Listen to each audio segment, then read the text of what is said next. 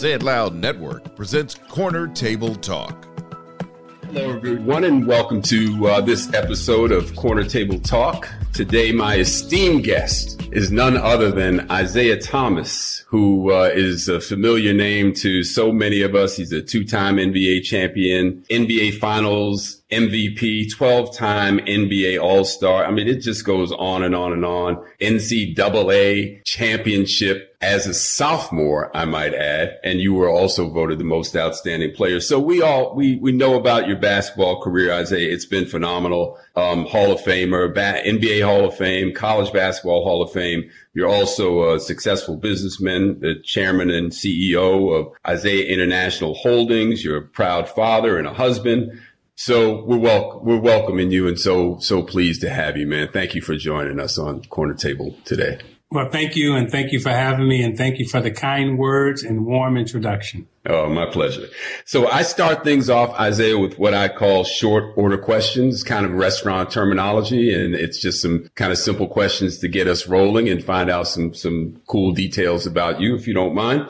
So my first one is, what is in heavy rotation on your playlist? It definitely ain't my dog barking. Heavy rotation right now.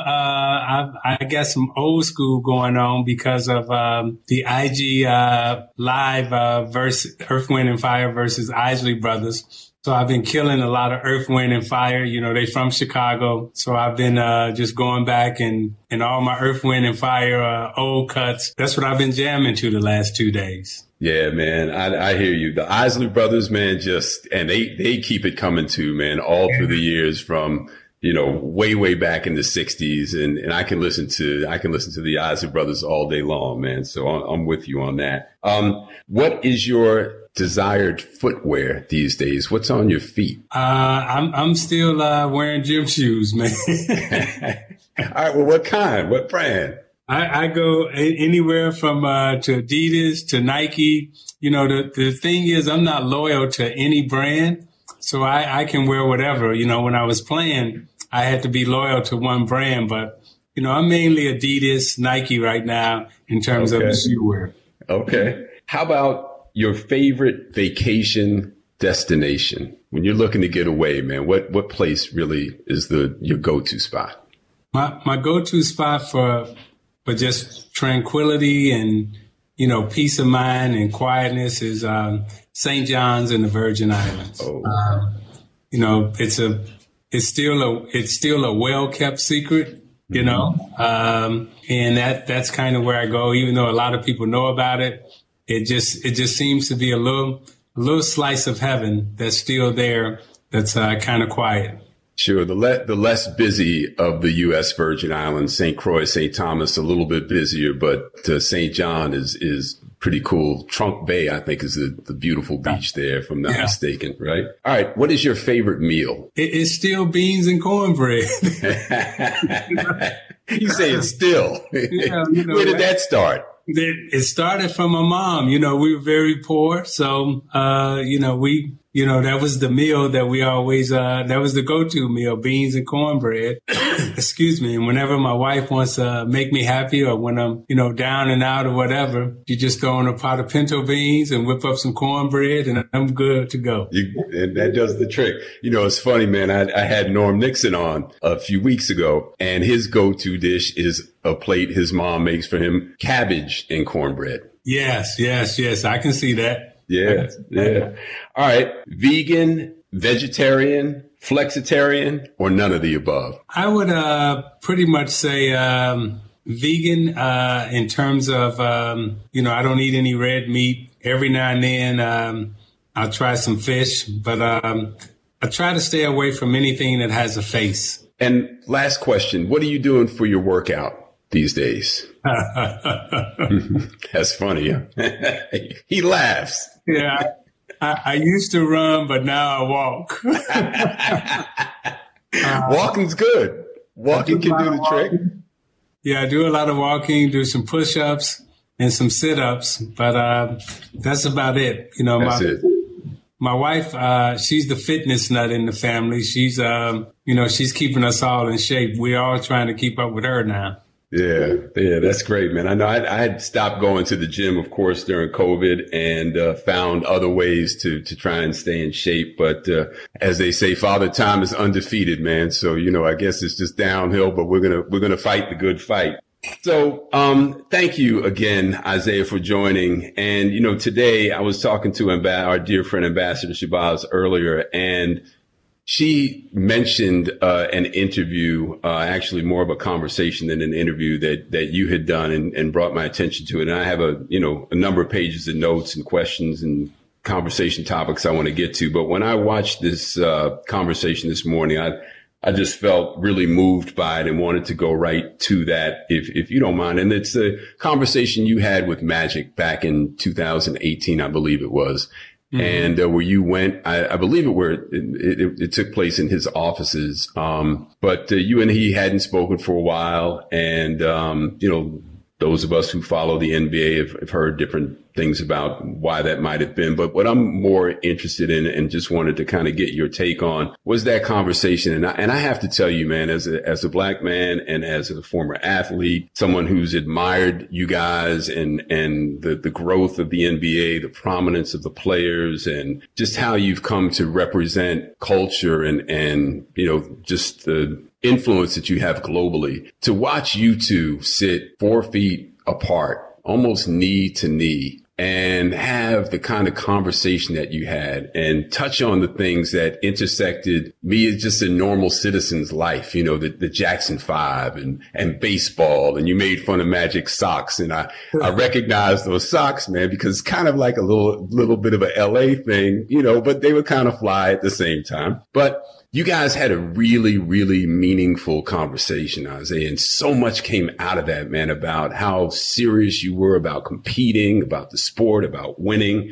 And at the end, the embrace that it brought tears to my eyes. You guys were having your own set of emotions. But do you mind just kind of unpacking that experience a little bit, man? And it was just a beautiful interview and a really special moment, man, that all of us that got to watch it could witness. But do you mind just taking us through that a little bit? It was a powerful, emotional moment for us. And all the things that you just described, we didn't know at that time the impact that it would have on people who watch and who was watching. We was just, two guys trying to figure it out and come together, not necessarily trying to make a space for others to be able to come together. However, after the interview, we realized, and I realized every time that I went through the airport, how important that moment was, not only for us, but as you mentioned, for yourself and others, because people would come up to me and say, hey, I'm so glad that you and Magic had that conversation, because it inspired me to go back and have a conversation with, one of my old friends that I had fell out with and hadn't spoken to for years. But, watching you two come together made me go back and find my old friend and come together. And, we were just trying to, have a good conversation, but also trying to come together and build our friendship back up. So it was a powerful moment for us, but it turned out being a powerful moment for all those who watched also. And we're glad that happened, but that wasn't the intent. The intent was really just, to be vulnerable, let your guard down, and really on camera say, how we felt about each other. Yeah, man. Thank you. That was really beautiful, man. We had spoken to Jackie Jackson a few weeks ago. We had him on the podcast, and Jackie, man, he's just that cat, man. I love Jackie. And he got emotional, Isaiah, during one of the moments. He was talking about the first time that the group went overseas. They were flying to Heathrow, to London. And the pilot came on the plane and announced that they had the Jackson 5. And you got to remember, back then, man, there was no internet. So you really didn't know the news like we know it now. They didn't know what to expect. And there were 10,000 people at the airport waiting for them. And the plane landed and crowds going crazy. And, it's their first trip overseas, and they were all taken by it. But they went into the inner cities in London, man. And the black kids, the black English kids were coming up to them and were just so emotional and taken by these young black kids that they hadn't seen, we hadn't seen, us as Americans hadn't seen young black kids that were like these guys. We all, like you and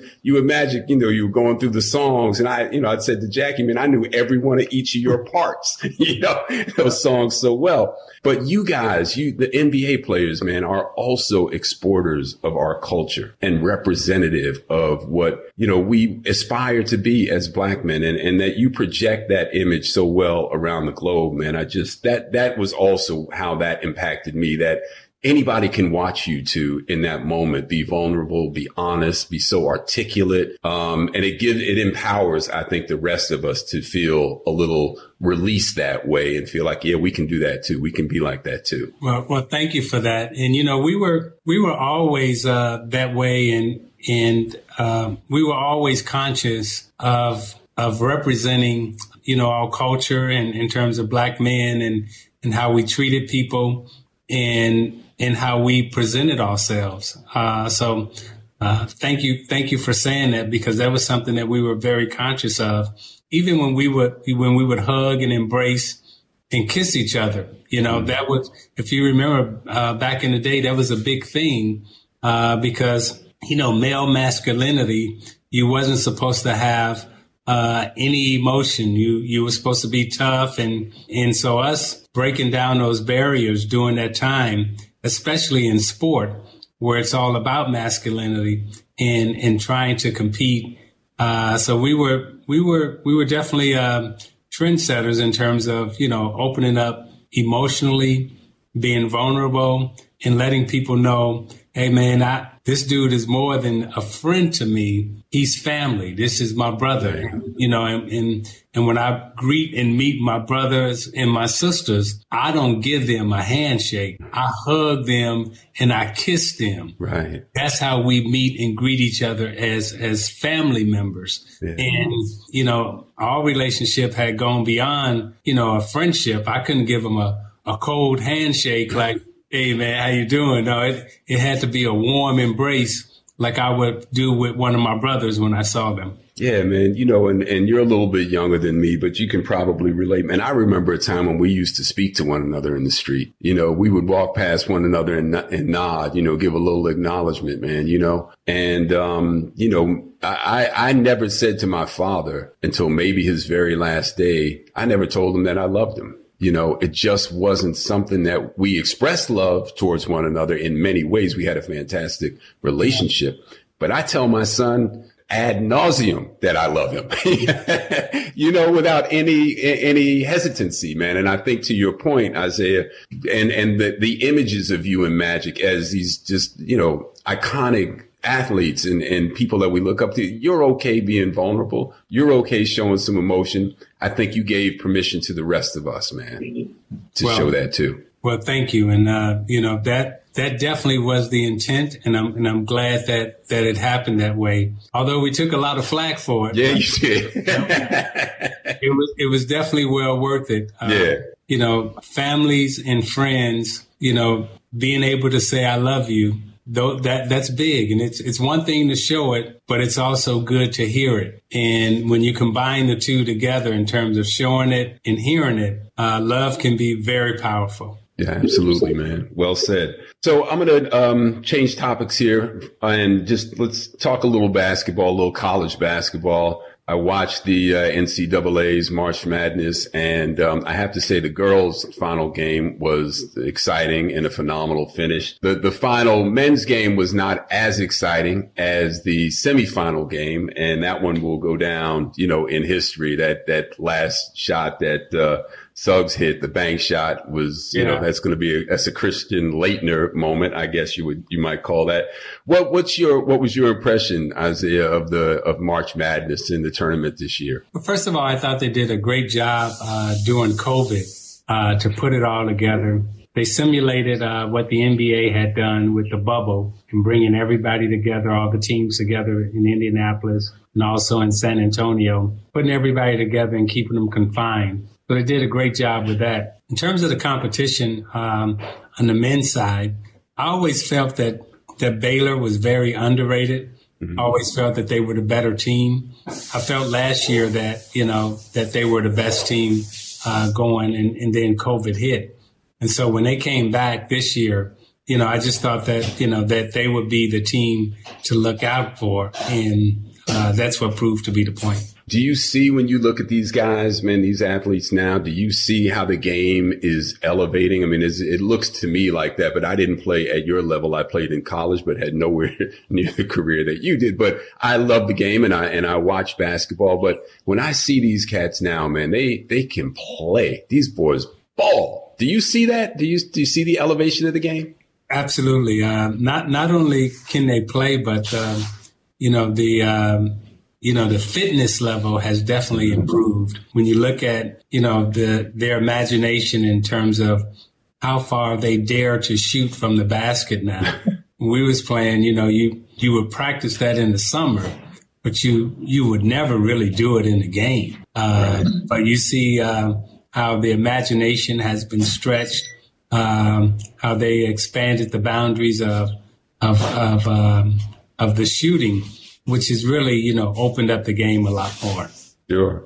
And I remember, I played in the 70s. I went to UMass, and I know my UMass teammates who are going to listen to this would be upset with me if I didn't mention that. So, but one of I played from 75 to 79. One of my teammates actually transferred from the Indiana undefeated team, Mark Haymore, and ended up playing with us at UMass. And, I'm sure he had some stories about Coach Knight. Oh man, he had a few. Yeah. Mark was a great guy, man. He's passed away. Rest in peace. But, he was phenomenal. But going back to that period relative to your point about conditioning, we didn't lift weights. There was the rumor that if you did, it would throw off your jumper, or, something that was not true. You could balance both. But did you do any weight training at Indiana? Was that part of the conditioning program? It was part of it, but it was begrudgingly and half-hearted. Right. And also, nutrition wise, in terms of the way you had to eat, back then you just ate anything. Where these guys are at now from a training standpoint, they train 24/7. They're very conscious of what they eat, what they don't eat. So their body is in tip-top shape from a training, weightlifting, nutrition standpoint. They're really hitting on all cylinders, which makes them, a little bit better. Yeah, and I would agree. When you look at LeBron and how he's been able to extend his career, or Tom Brady, and to your point about what they eat and how they take, it's an endeavor to just make sure that they are ingesting the right food, working out with trainers and stuff that we really didn't have access to, back in the 70s for sure, when we were still playing in canvas cons. That was our sneaker. Well, Brad, at some point in time, all of us, they say Father Time gets us, right? And we'll lose that step, or we'll lose that jumping ability. But everything else kind of stays. You only, you don't get any faster. You may get a little slower, and you may not jump as high. But if we would have still trained and kept our body in shape the way these guys do now, I'm sure a lot of us could extend it and played into the 40s also. That's true, man. And I had actually just had hip replacement a couple of years ago. And I think back to, playing ball in the park on asphalt again, in sneakers that really, if I walk in them these days, those old canvas cons, I'm like, my knees hurt, with the kind of, the way that sneakers, tennis shoes have evolved. And again, with the strength and conditioning that these athletes go through, hopefully they will avoid some of the injuries and hip and knee replacements that some of us of a certain age are having to go through now for our days on the court. Yeah. And it is showing, because of, again, like you mentioned, Tom Brady. I mean, what more is he going to lose from a physical standpoint? As long as he's lifting weights and training properly, he can keep his arm strength, right? He never ran a 4.4 or a 4.5. As long as he's got a good offensive line, he's going to be all right. And that Tampa Bay style offense was perfect for him. So he's fit right in. I'd say before we move off of the NCAA, there's, of course, every year the tournament comes up and it's so popular. So the discussion again around whether or not amateur athletes deserve to be paid. You've got Nike who makes money. The schools make money. Coaches are well paid. The networks are all making money. Yet these kids, can't. Their jerseys sell out in sports stores, but they're not going to be paid from any of that. I know it's a deep subject and there's no easy answer, but do you have a take on that? Yeah, I have two takes on it. Yes, they should be paid, but the other thing is, the classifications that we consent to at a very early age. These classifications really impact your life trajectory, so being classified, as a student athlete, what does that really mean when you sign those scholarship papers? Now, student athlete sounds good. It's a nice, catchy phrase, but, within that scholarship paper, now you're signing a contract, which takes away all of your rights. And just as a prisoner, you become property of the state. As a student athlete, you really do become property of the university. And those are the things that, so when you use the word amateurism, what does that mean legally? Student athlete, what does that mean legally? So these classifications that we consent to and unknowingly just toss around because they're nice words.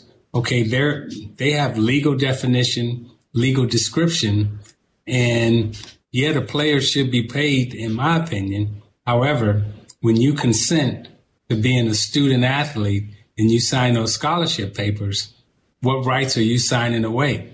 Mm-hmm. And should you have legal representation now at the table when you sign in a scholarship? What does that mean? What rights are you giving up? Mm-hmm. Those are things that need to be looked into. Of course. And, at that time in a young person's career coming out of high school, you're anxious for the next level. You're not sophisticated. Chances are some of our parents would not be familiar with the documents that we're signing. So to your point, yeah, some legal representation might be a wise thing to do. Turning to the NBA and what we all, saw last year and the protests and the pandemic and the league being very quick to react and shut down midway in March. What's your feeling about how the league responded, kind of its narrative, what its narrative has been around the social justice issue? Adam Silver seems to be leading the way in a way that we can all kind of appreciate. But I'm curious to hear what's your take about how the league has handled this challenging year that we've had. I think as a league, the league has gone about as far as it can go in terms of what the owners have contributed, what the league itself has basically said they will do. Then it comes back to us as a society, right? It comes back to, again, these racial classifications. And we have to come together and say, okay, we said we wanted to have the race conversation, but have we really had it? We've talked about it, and, has race really been understood? It's a made up concept that we have all consented to fall into, black, white, brown, yellow, these artificial colors that we have been given has taken us out of, the human race category, and so when you want to talk about having a race conversation, first thing we need to discuss is, does race truly exist? Now, scientifically, we know it doesn't exist. So the second thing is, why are we consenting to it? Okay. Yes, I'm with you. And so our beliefs, it's like, when you were young, you believed in Santa Claus. right? And then when you got older, you found out there was no Santa Claus. Well, I think we're all old enough now that we know that race doesn't exist, but yet we still consent to being governed and ruled by these racial classifications. And what does that mean? That means that if you're classified as white, which is the highest on the status category, because we're not talking about race, we're talking about status. Right. White is a status, black is a status, brown, people of color, yellow people. I mean, listen to what we're saying, Brad, right? Black people, white people, brown people, yellow people, people of color. I mean, are we really that naive? And we have been that naive, right? But I think we're all smart enough now that we can rise out of these color-coded boxes that separates us, very similar to our apartheid. When you look up the definition for apartheid, it states that it takes you out of the human race and it puts you in these color-coded boxes.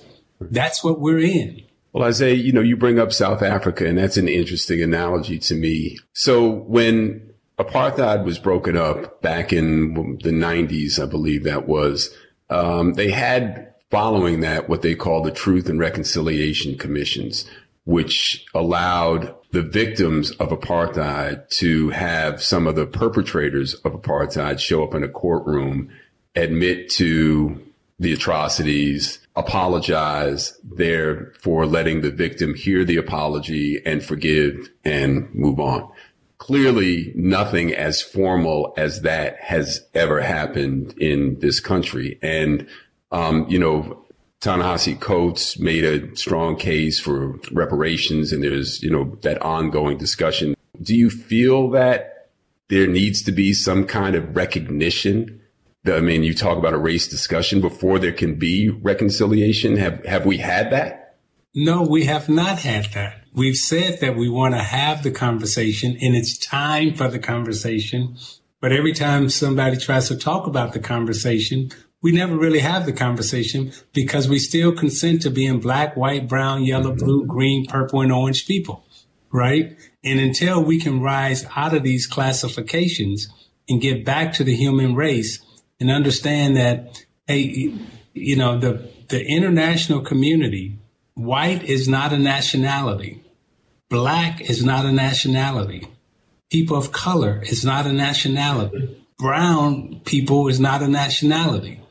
And in this country, we have been taken out of our human race category in our nationality and have been placed as other. And, in this country, when you're born as white, you don't have to fight for rights. You're given birthrights. Mm-hmm. When you're black, brown, a woman, or any other color, you have to fight for civil rights. You have to fight to be incorporated into the Union of States. And so when we agree to these classifications, what do they really mean legally and constitutionally, and also in the international community? Right? You've traveled outside the United States. And when you travel outside of the United States, you classify as an American. Mm-hmm.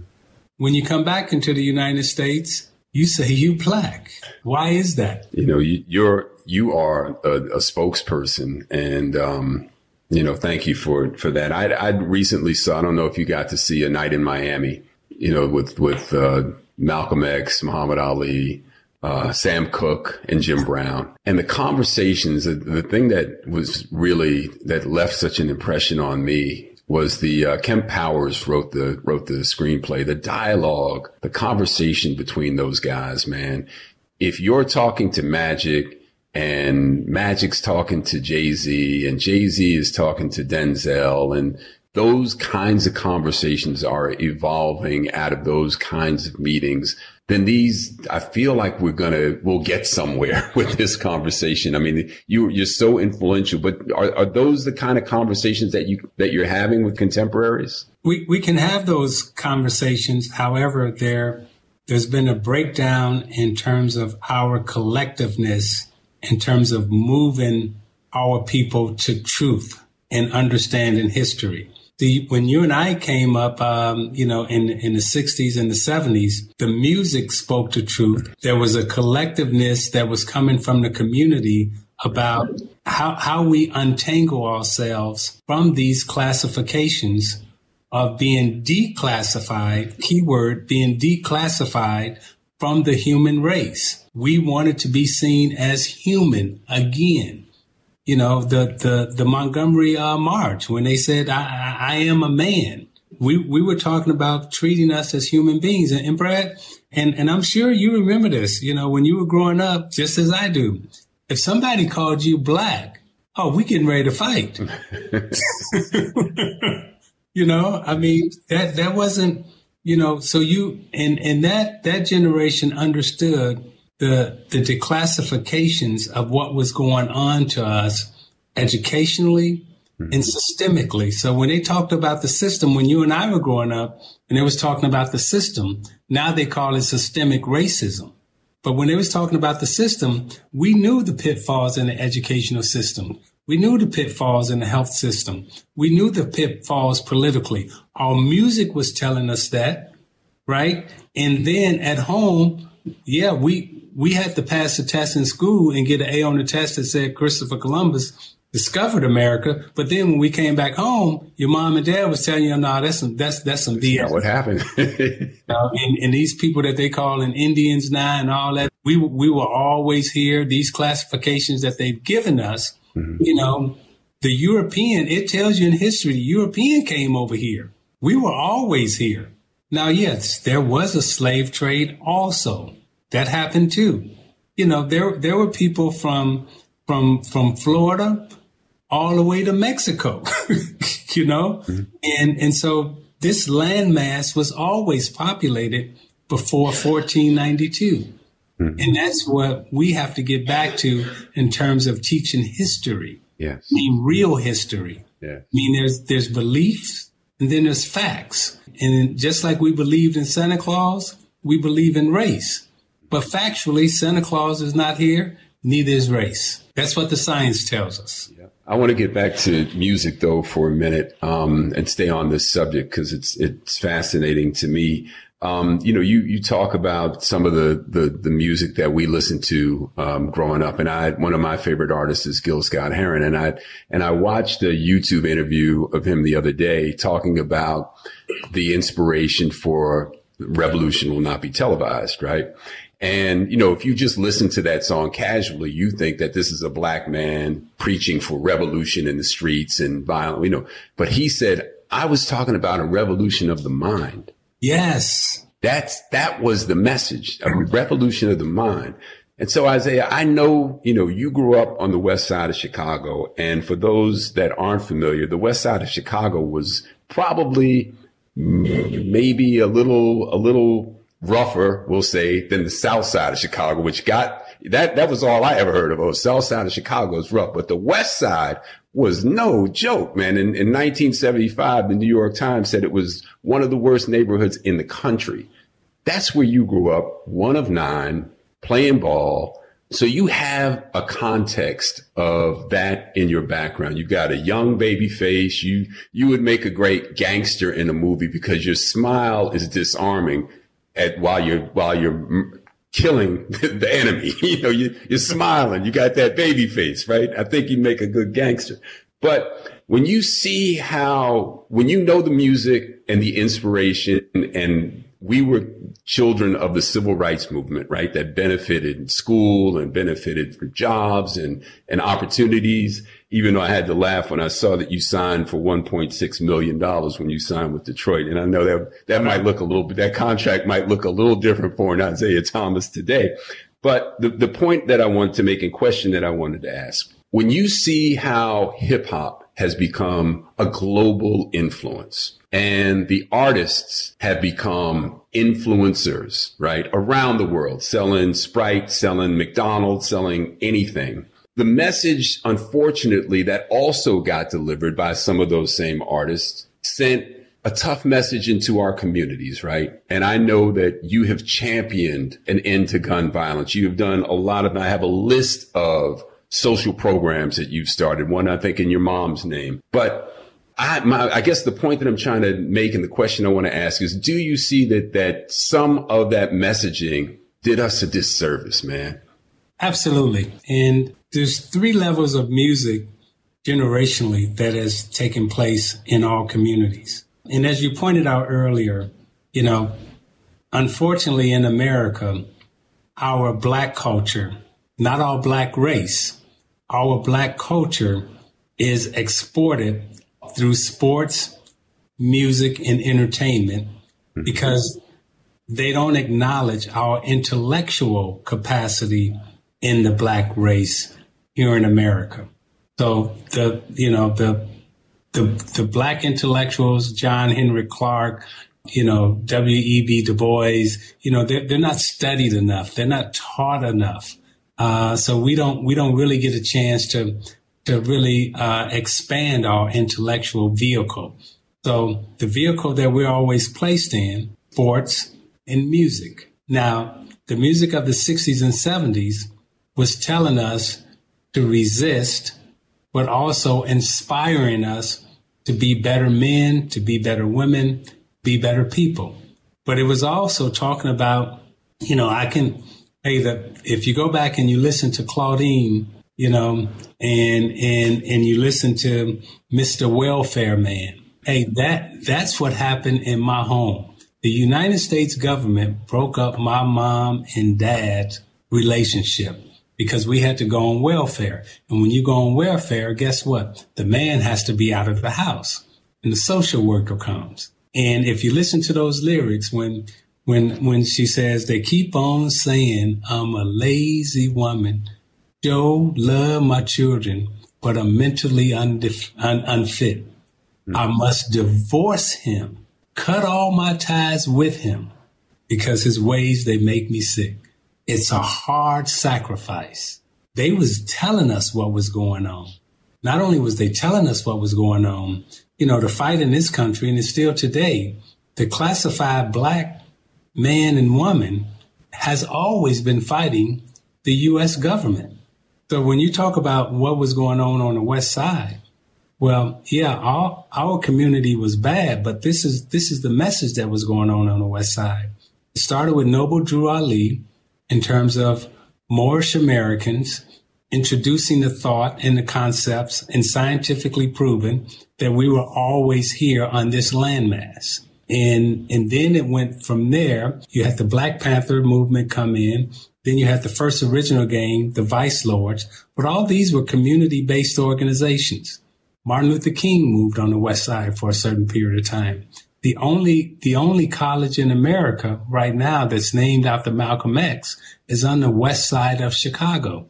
So that level of resistance, that level of intelligence, that level of understanding of who we are as a people, that's why the United States government and J. Edgar Hoover came to the West Side and said, we got to stop this movement from happening.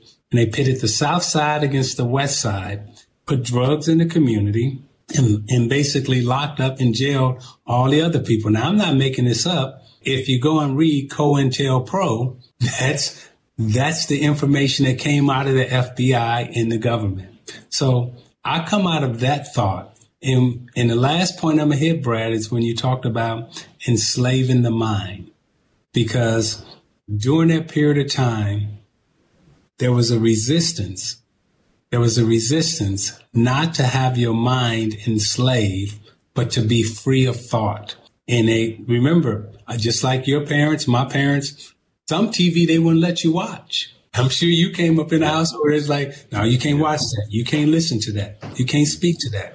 Well, the first messages that came out in hip hop, when hip hop first came out, Grandmaster Flash with the message, right?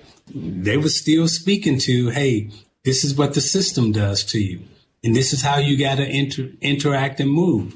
But that message changed in hip hop. And then it started promoting and selling all the negative stereotypes that was happening inside our household, inside the community, that people were always trying to not give into these negative stereotypes. Then the music started promoting the stereotypes. And then when it started promoting the stereotypes to the white larger community, that white community will buy the stereotype, and they would buy the stereotype, and that became their music of choice. So Brad, you walking into an office today, they would say you different. You're not like other black men or women, but we really all the same. But what's been transported and moved out into the international community are the stereotypes, which people think that sets us as a larger group of people. Well said, man. And I've been in the restaurant business my entire life. And one of the things that I have always felt, I've written about a little bit, and, this last year with restaurants kind of being thrust into the forefront in terms of the news cycle because of how bad the COVID affected frontline workers was, I'm concerned that our stories don't get told. And by example, there was a guy named Thomas Bullock out of Detroit, in fact, and he wrote a mixology book, a drink book back in 1917. I've been in the restaurant business my entire life. I studied hotel and restaurant management in college. I'd never heard of this cat, man. Never heard of him. He was in no history book, no cocktail book, no nothing. How many of those stories are there of the accomplishments, the achievements, the things that would inspire us? My dad was in the restaurant business. I learned it from him. I know he didn't know about Thomas Bullock. Would he have approached the cocktails, the bar side of our business different had he known that this gentleman had done something like that in 1917? I guess the point, Isaiah, that I'm making here is, how do we start to affect this narrative in the way that is going to have just a different impact? And I allude to the social programs that you bravely started and continue to be a part of all throughout your community. But what's needed here, man? What do we need to do? What do we need to be talking about? And who do we need to be talking with and to? I'll go back to some of your first comments earlier in this conversation where you say when you were growing up, you never walked past a brother without acknowledging him or her or speaking to him. There was an amount of human decency that we always fight to maintain, to keep, keyword to keep with each other. Well, we always looked at each other as human and not less than. And over time, through our educational system, through all cultural breakdowns, we have failed to continue to look at our brothers and sisters as humans. And we fell into what white supremacy and what the classified white has always wanted to move us into a space where we are less than human. And then they don't have to do the work. We're doing the work for them by treating each other the way we're treating each other. I still to this day will not allow anyone to call me the N-word. No, I don't care what classified color you are, don't ever call me that. I don't accept that. And we gotta raise all standards of how we treat each other first. And once we do that, then we gotta get back to studying. We gotta get back to really understanding our history, because the educational system, like you just said, there was a brother who did the cocktail book, and you never knew of him. Well, that's no accident. It's set up that way. Mm-hmm. And I never forget, my father used to always say, and it never dawned on me until I was about maybe, 27, 28 years old. He said, Junior, every time you watch television and every book you read, understand this. You are classified as Black in America. They're not talking to you. Pops Thomas. I love that. You talk about the N-word, and it's funny. I was sitting in my car the other day. I was listening to Richard Pryor from one of his first albums. He used the N-word in the title, but it brought me back in one of his bits that was very funny. But what you just said brought me back to when Richard came back from Africa. And he decided he was not going to use the N-word anymore because he quoted, he didn't see any N-words over in Africa. And it forced him into rethinking, our acceptance and use of that word. So, I'm with you on that. I want to read something, Isaiah, because you have this long list of philanthropic work, community minded work. This one, I thought just really kind of summed it up. And in February of 2017, you were presented with the AT&T Humanity of Connection Award during its annual Black History Month celebration in honor of Lewis H. Latimer at the Smithsonian's National Museum of African American History and Culture in Washington.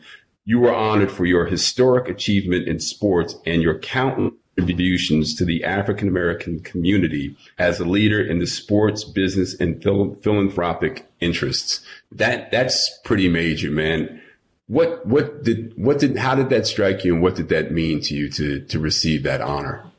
It was a great honor, and I guess it was one of the highest honors that I have ever received because, in the sports world, you win a championship, you get a trophy, you do what you need to do to win the basketball game, and you are applauded and rewarded for that. I always said that if all I'm remembered for is playing basketball when I die, then I've done a bad job with the rest of my life. If the only thing that people can say about Isaiah Thomas when I die is, man, he could shoot, man, he could really dribble, and that's all you have to say with the rest of my life, I've done a really bad job. So receiving that award, it just allowed me to think that I was on the right path of being remembered for other things than just playing basketball.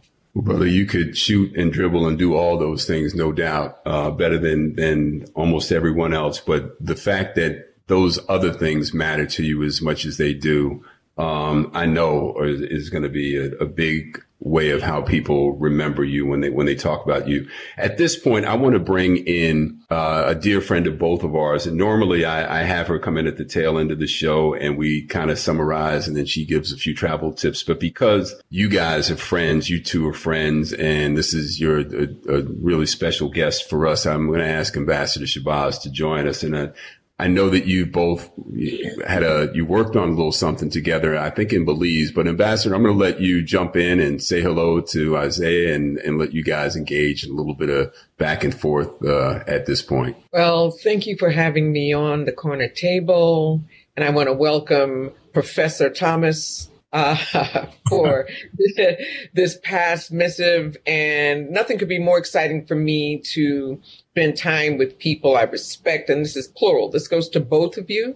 I've grown up with you, Mr. Johnson, and our relationship has, for me, been most significant in so many familial and dedicated ways. And just, having this opportunity to share even this forum is really key. And to have started a new relationship maybe about 7 or 8 years ago with Isaiah Thomas has been rich from the beginning. From the absolute, we were brought together for a formal reason having to do with the WNBA. And from the moment we had dinner, I knew I had a little brother with me forever. Just absolutely earnest, authentic, clear, definitive, and someone that I knew I could just back and be backed by 100% without having second thought.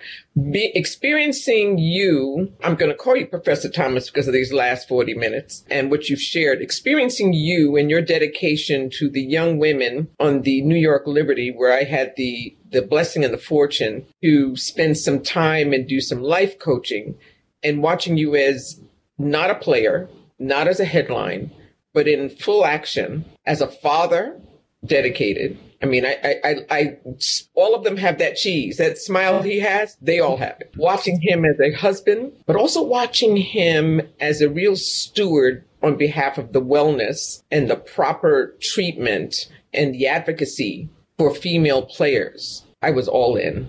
And so I just want to say welcome to the corner table and the fact that the two of you get to exchange with each other, two people that are significant in my life, having the opportunity as brethren to share and as Africans in the Western Hemisphere to find link and coexistence, and that we cannot feel as isolated. I want to go back to that time when we met and a restaurant you took me to in Hell's Kitchen. What was that? Was it one of your spots? Actually, it was one of Lauren's spots. She suggested it. I don't remember the name of it, but I do remember that dinner, and it was quite impactful for me. And thank you for just being so open and honest from day one, and all the help you've given to my family and myself, and Lauren and Lynn. You've been a true sister for real. Well, it's really you.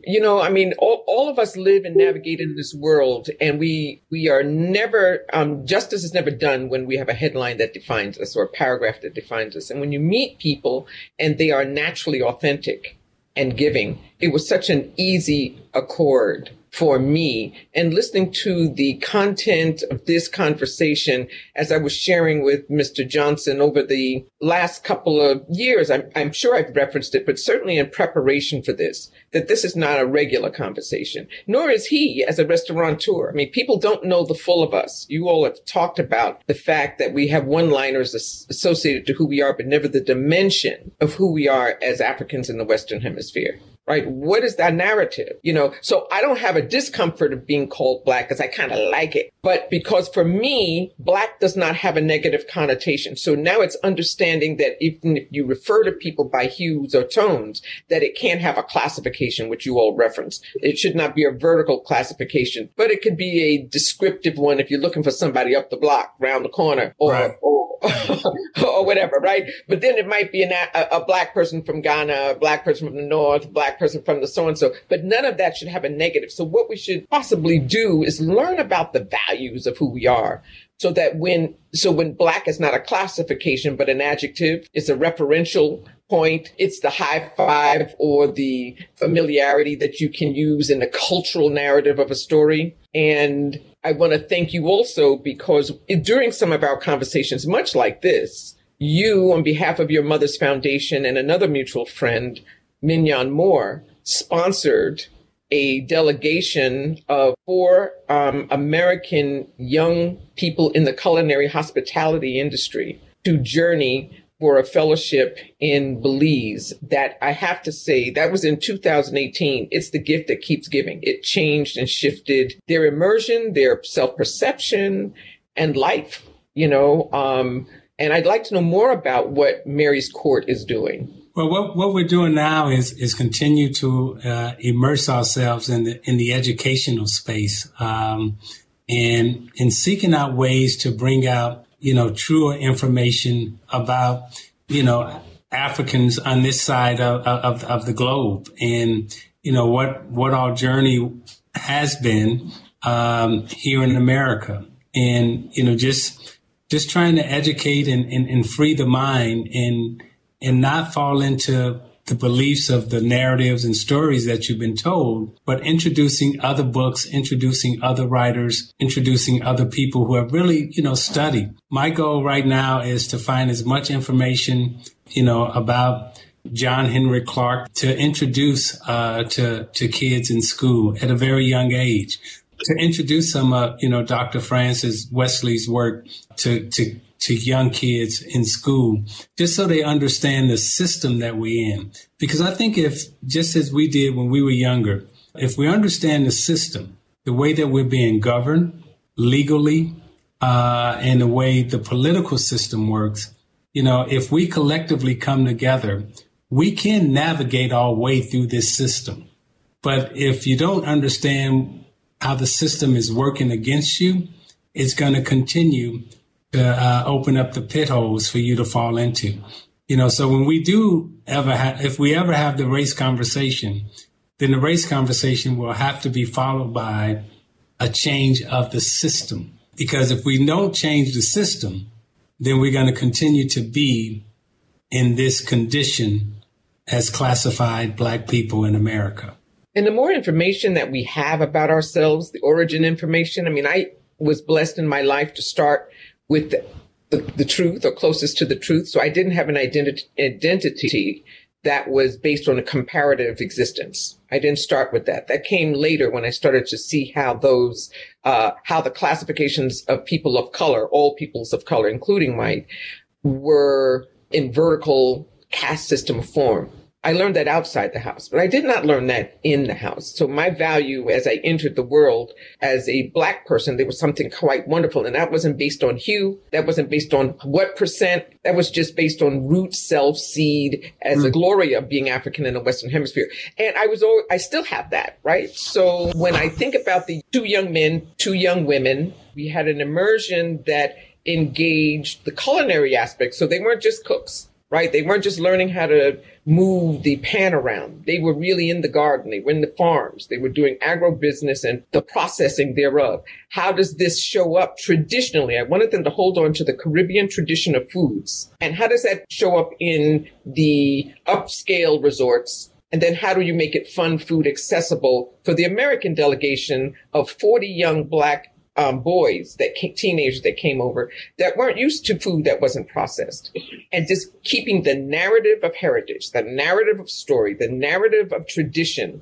same ingredients, and moving them around.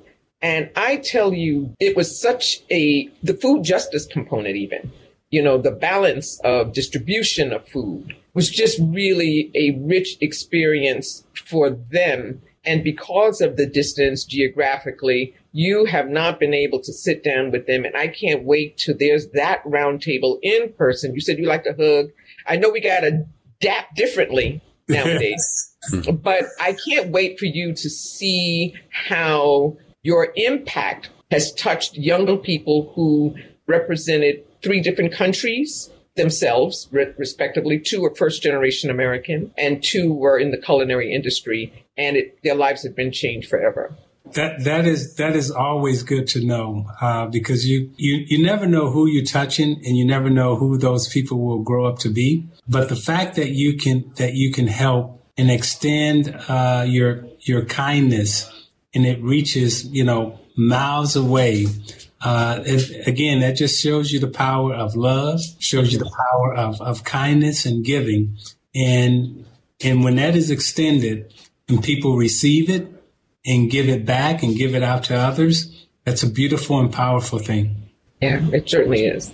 Well, we are, thank you for that. And we are, I knew this would come too quickly as we're approaching the end. But one of the things that occurs to me as I'm listening to you both and looking at you on the screen, although our listeners will only hear the audio of this, is, one of the advantages or the unintended, I would say, good effects of this past year has been this technology that has allowed us to see one another and talk to one another from wherever we are. And Isaiah, your willingness to come on this program and speak with us both, one of the things that I felt has been missing for our culture in the past, however many years since we lost magazines like Jet, and we don't have a central voice. And the world is moving so fast, right? We have these devices in our hands and we're checking all of these different things and so much information is flying at us. But the value of conversation,